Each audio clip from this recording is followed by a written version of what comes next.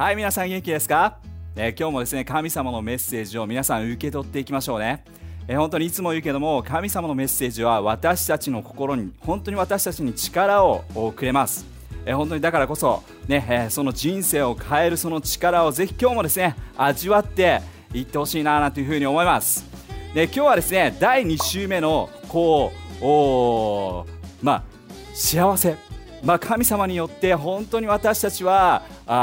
恵みをもらってるなというようなそのようなタイトルなんですけども、今日のタイトルまず最初にいきたいと思います。それはなんて幸せ者なんだということです。で、ぜひですね、皆さんこの感覚を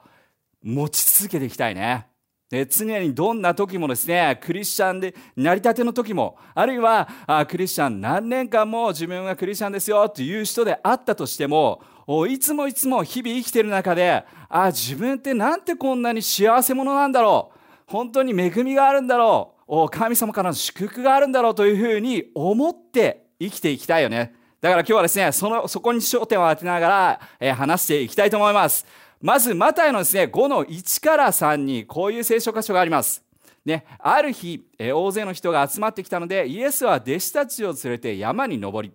そこに腰を下ろして、彼らに教えになりました。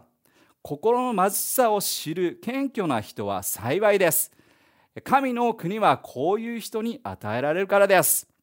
ね、ここでですね、言ってるその心の貧しい、それを知っている謙虚な人は幸いですよ、幸せ者ですよっていうことを言ってるんですね。で、この幸せ者という言葉はですね、ギリシャ語で、マカリオスっていう言葉であるんだけども、それがですね、さっき言ったように、本当になんて自分たちは神様によって本当に祝福されてるんだということを感じる姿だということです。今日はですね、そこのところをですね、話していきたいんだけども、メインの聖書箇所になるマルコの10の17というところを読んでいきたいと思います。ここのところで青年が出てくるんですね。そしてその青年はですね、お金持ちなんです。そしてその青年がイエス・キリストと対話するその内容を見ていきたいと思います。マルコの10の17から22という聖書箇所です。いきましょう。イエスがその場から立ち去ろうとすると、ある男が、ある青年がですね、駆け寄ってイエスの前にひざまずいて聞いた。素晴らしい先生、私が永遠の命を得るためには私は何をしなければなりませんか？イエスは答えた。なぜ私を素晴らしいと呼ぶ？神のみが素晴らしい。それに神の掟ぐらい知っているだろう。殺さない、結婚した異性以外とはセックスをしない、そして盗まない、嘘をつかない、騙さない、父と母を敬うと。男は言った。先生、もちろんです。私は幼い時からこれを全部、この掟を全て守り続けています。するとイエスは心から彼のことを思い、こう言った。まだ一つ必要なことが残っている。自分の持っているものを全部売り払うんだ。貧しい人たちにお金を与えなさい。そうすればあなたは天で富を得る。その後私についてくるんだ。男は、すごくお金持ちだったと。そして彼は悲しくなって腹を立ててそこから去ってしまったというストーリーです、この中で、私たち今日学ぶことがいっぱいあります。なのでこの青年のお金持ちの青年のこの態度について、そしてまたイエスはこの青年に対して何を教えたかったのか、そして私たちはこれを理解することによって常に私たちは生きていて、なんて自分って幸せ者なんだというふうに思える人生です。だからぜひですね、そのことを学んでいきましょう。で、その青年なんですが、実はここに書いてあるように、お金を随分持っていたと、お金持ちだったというふうに書いてあるんですね。でもイエス・キリストは彼の目を見て分かったんです。それは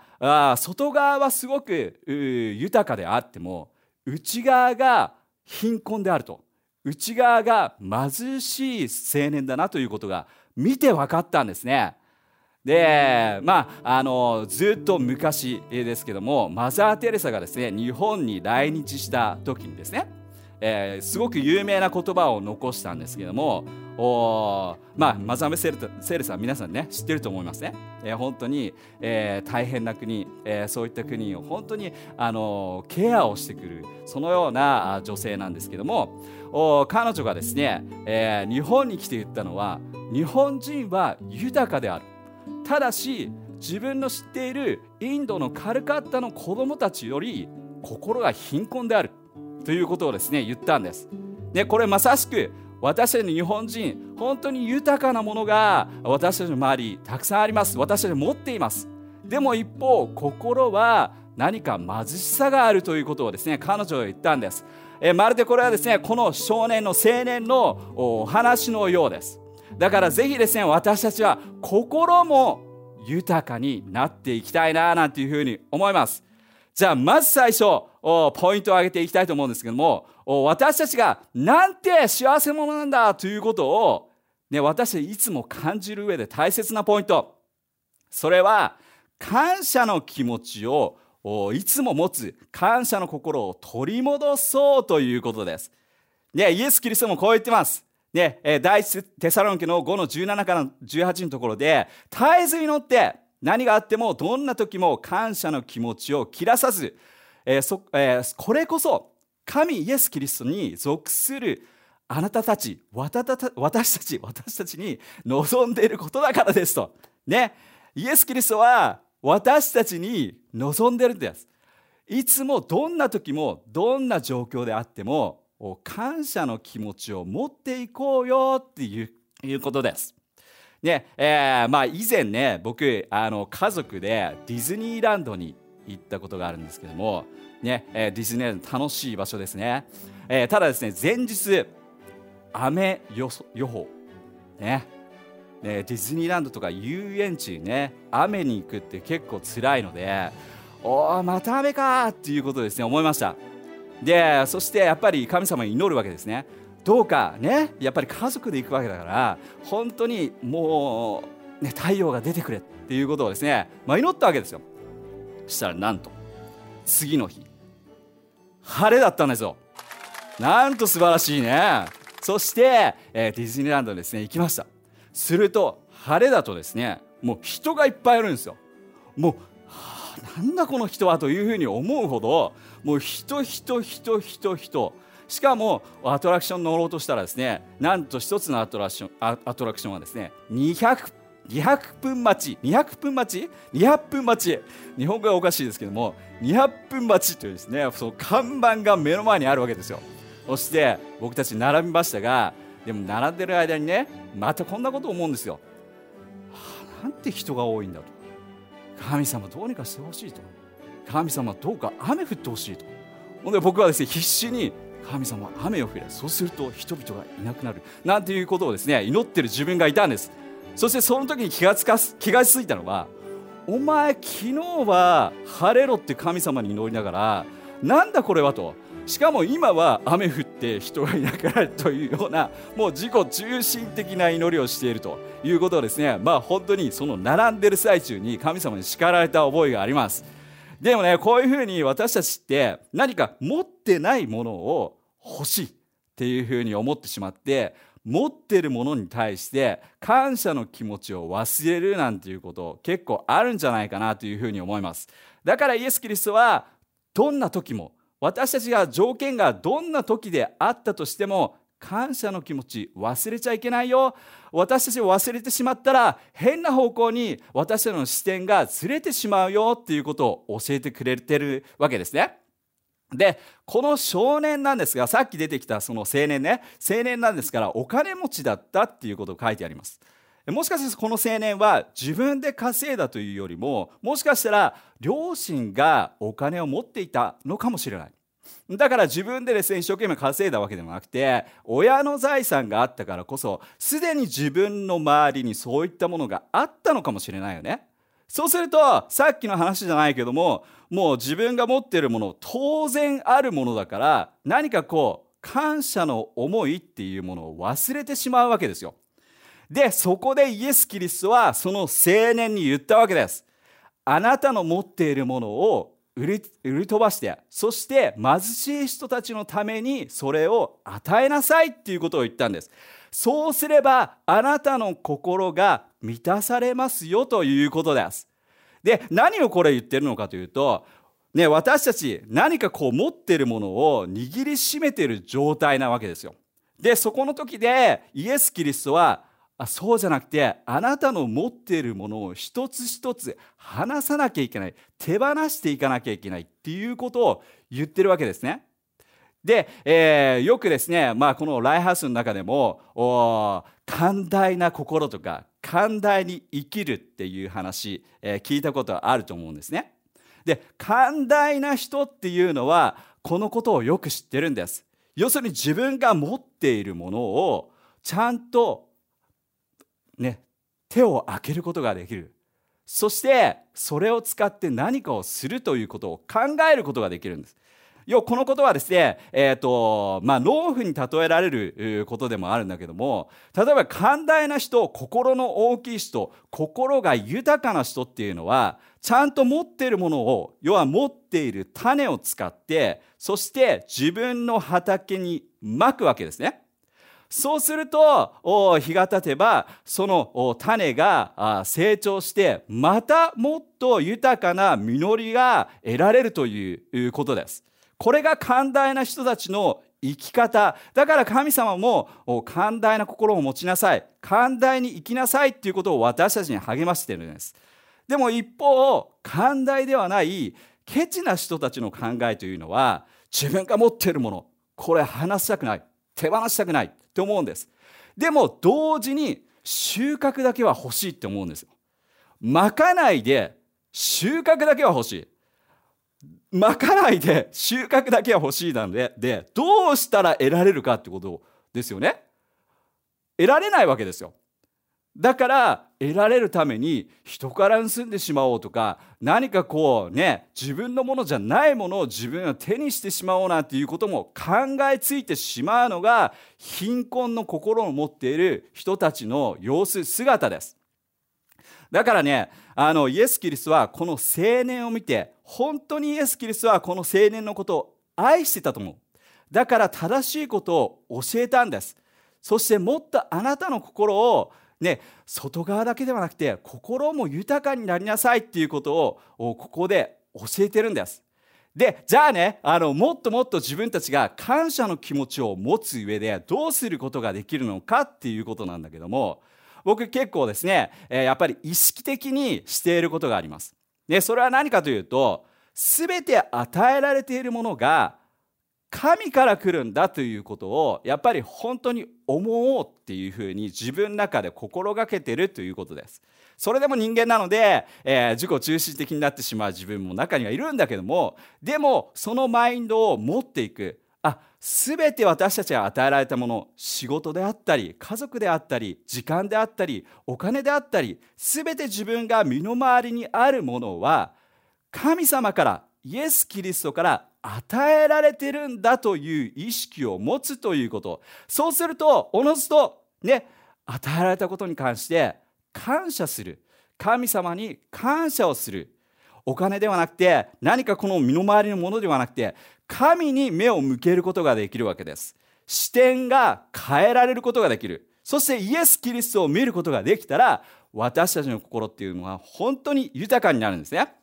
第一コリントの8の5から6にこういう聖書箇所があります。天や地に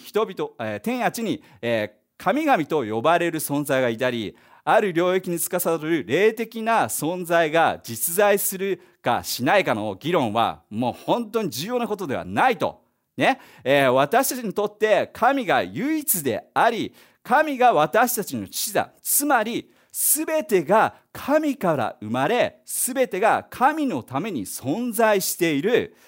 そして主人であるイエス・キリストも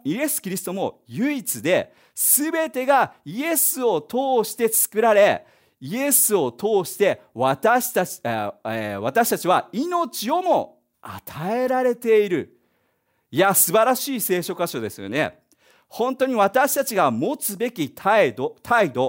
見るべき方向、それが本当にここに現れていると思います。私はいろんなものを心配するよね。でも心配するけども、すべてはイエス・キリストから与えられてるんだというその心を持つんだと。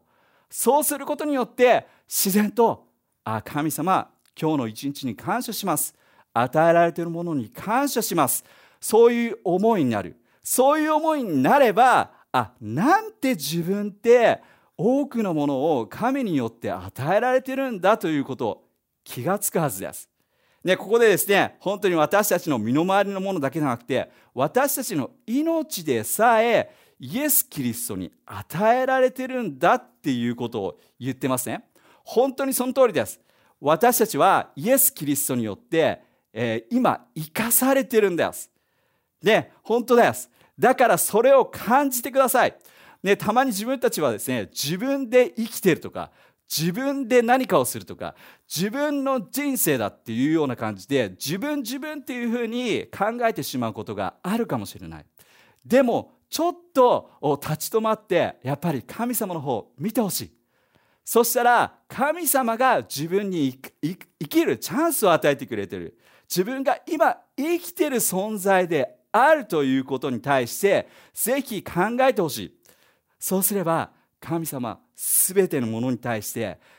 感謝をするということ、その心が取り戻すことができる。そうすると、自分って最高に満たされてるなっていうことを感じるよね。僕ね、本当にお風呂大好きなんですけども皆さん日本人であればお風呂大好きだと思うんですけども、お風呂入る時の感覚ですよね。あったかいさ、結構体温よりちょっとあったかいお湯にこうザブって、しかも一番湯にこう入った時の、綺麗なところに入った時のもうなんて幸せなんだろうって、日本人でよかったっていうね、その心、その感覚に近いかもしれない。本当に神様、生きててよかった、神様本当に最高で、そのつど本当に自然とね、祈りモードになったりなんかするんだよね。本当に自分が日本人でいてお風呂を満喫してて、与えられたものを本当に全てに感謝するなんていう気持ちに本当にスイッチされます。だからどんなに疲れていても、そのお風呂に入ったりすると、今日も一日よかったな、神様本当に恵みだな、幸せだもん、自分は幸せ者だっていう思いに変わることができるだからぜひお風呂入ってみてくださいそして神様を感じていきましょうね。じゃあ2番目いきましょう。2番目はですね、心の成長を求めていこうっていうことです、私たちさっきから言ってるように、外側のものばっかりに気を止めてしまう、気になってしまうっていうこと、私たちがこの世の中に生きていればそれあるよね。でもイエス・キリストはそこではなくて、内側を見る神様なんですよ。外側だけではなくて内側を見る。なぜならば、やっぱり心が満たされること、心が豊かになることによって神の存在の素晴らしさに気づいて、そして神様に感謝をするというところにつながるからです。だから心の部分を成長させていこうっていうことです。さっきの一番最初に読んだね、青年のお金持ちの青年の話で、彼はこれ今までやってるよと、イエス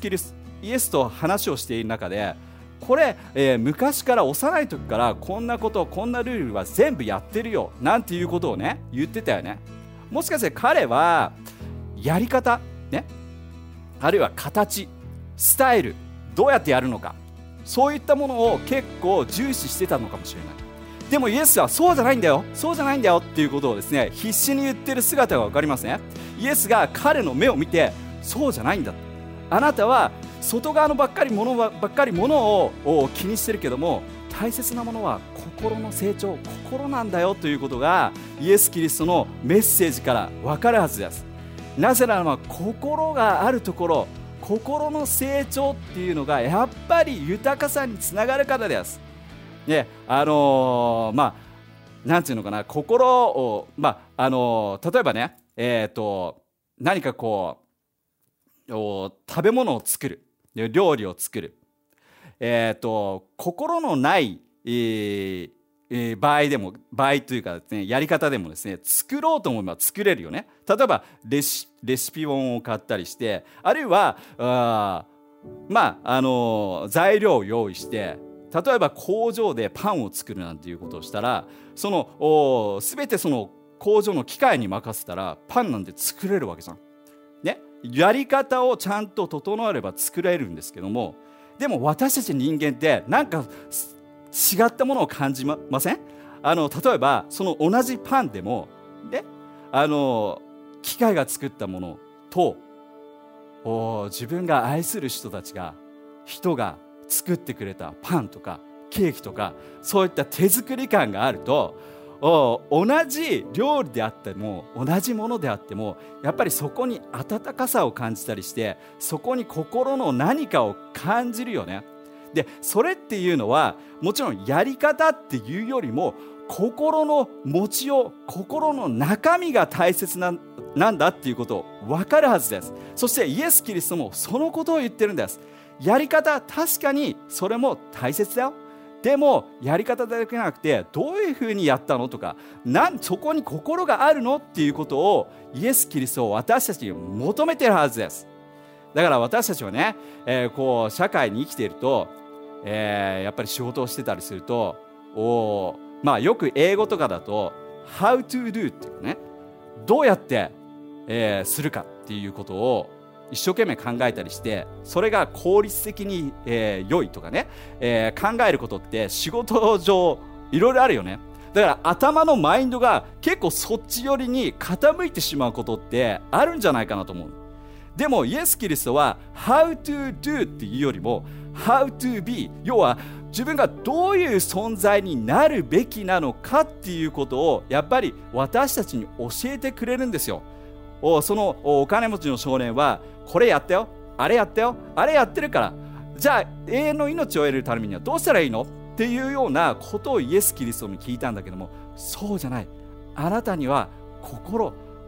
をもっともっと豊かにしてほしい、育ててほしい、心を本当に満たしてほしいっていうことをイエス・キリストはその青年に伝えたんだよ。そして心が満たされて、心が豊かになれば、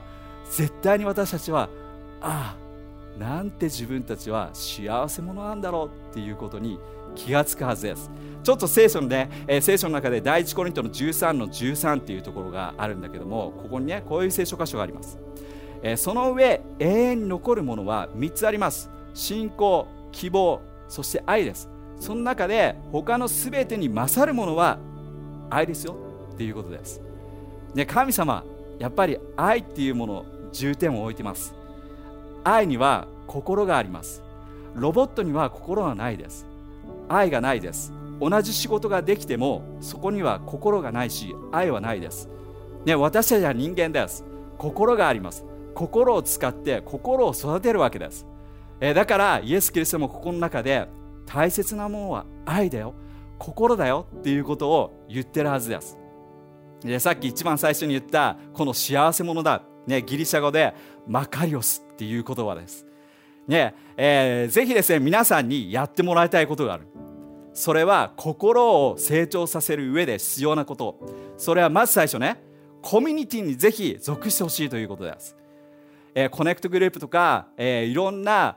教会のコミュニティがあるけども、ぜひそこに、中に入ってほしいなと思います。なぜならば人が関わるところ、ね、ロボットではなくて人が関わるところには必ず心が重要になってくるからです。そうすると私たちはいろんなことがあったとしても心の成長につながるはずです。そして誰かを愛するなんていうこともですね、コミュニティの中で起きるかもしれません。で、新しい出会いあるかもしれません。それは全てコミュニティの中で心が豊かになるんです。だからぜひやってほしいこと、心をですね、豊かにするためにはコミュニティに属してほしい。教会のコミュニティぜひ楽しいのでですね、参加してほしいなというふうに思います。そしてもう一つ、ぜひですね、神様の自分が救われたそのストーリーをぜひいつも持っていてほしいということです。もしかしてこのメッセージを聞いている人の中でまだ神様との関係がない、イエス・キリストを知らないよっていう人もいるかもしれない。それでも大丈夫です。あるいはですね、長年クリスチャンだっていう人もいるかもしれない。でもどんな人であっても神様が自分を救ってくれた、神様がこうしてくれた、本当に自分を生かしてくれたっていうストーリーをぜひ持ち続けてほしいな。それを新しいもののままで居続けてほしいなというふうに思うんですね。なぜなら僕はですね、僕はもう救われて19年ぐらいになるんですが、その時、大学生だったんですね。で大学生で僕初めて教会に入りました。で教会に入って皆さんねワーシップして、僕ちょっと遅れて行ったのでね、遅れてしまいました。で、ワーシップしていたので手を挙げてたんですよ。で後ろからその姿を見て、彼らは一体何をしてるんだろうっていうね、不思議な世界を見ました。でちょっと今まで見たことないので、ちょっとどうなんだろうっていう一歩ちょっと引いてたんですが、でもそのねサービスの後にその人々っていうのがすごいいい人だなっていうことを感じたんですよ。神様のメッセージわからなかった、ねでも人々の姿の中でそのさっき言ったマカリオスを見たんですよ。人々が本当に人生を楽しんでるなっていう姿、人に対しての愛の姿っていうのがすごく伝わってきたんです。だから一人一人に出会った時にマカリオス、祝福されてる人たちっていうものがすごくそこで感じ取れたんです。だからぜひですね、もう一度そのね自分の救われたストーリーを思い起こしてほしい。そして神様がこんなにも素晴らしいことを自分にしてくれてるんだっていうことをもう一度見ていくことによって、やっぱり自分って幸せ者だな、神様本当にありがとう、神様救ってくれてありがとうっていう心に私たちは戻るはずです、ね、この世の中で暮らしていれば本当にその正しい、視点を持つっていうことたまに大変だよね。でもそれをぜひ神様のもとに、救いのもとに戻してください。そして戻すことによって自分の満たされているということを再び感じて、心から湧き上がる幸せ感、満足感、神様からの愛、それを絶対に理解できる、感じることができるはずです。じゃあですね、今日これで、みんなで一緒に祈っていきたいと思います。じゃあ皆さん祈っていきましょう。神様本当にあなたに感謝します、一人一人をまず最初に救ってくれたこと感謝です。そして私たちは本当に多くのものを与えられている存在です。その一つ一つにただ今持っているということではなくて、あなたに与えられたということを感じて、今感謝の心をあなたに向けます。そして日々生きている中、この世の中で生きている中でも、そのあなたのことを感じながら生きることができますように。そして祝福されたもの、本当に幸せ者だということを日々感じることができますように。あなたに感謝します。素晴らしいイエスの名によってアーメン。大きな拍手していきましょう。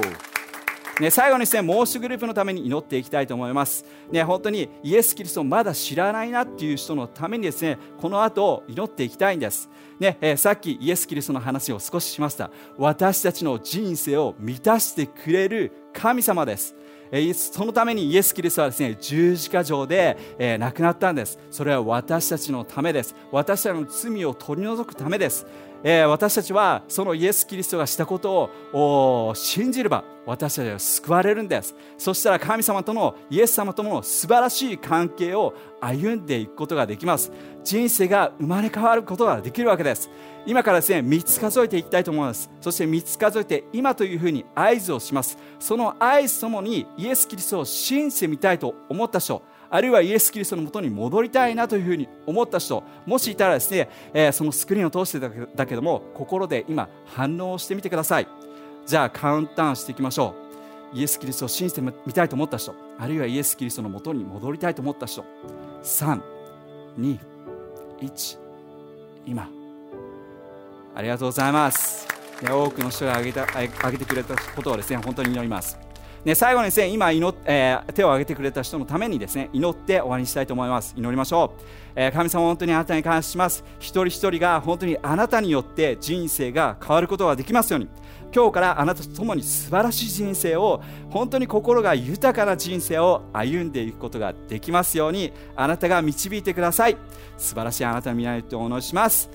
アーメン。大きな拍手をしていきましょう。今日もですね、神様の大きさ、素晴らしさ、本当に分かったと思います。私たちは祝福されている者たちです。ぜひ今週1週間もですね、それを感じながら、噛みしめながら、ぜひ1週間を過ごしてみてください。じゃあみんな素晴らしい1週間を。またね。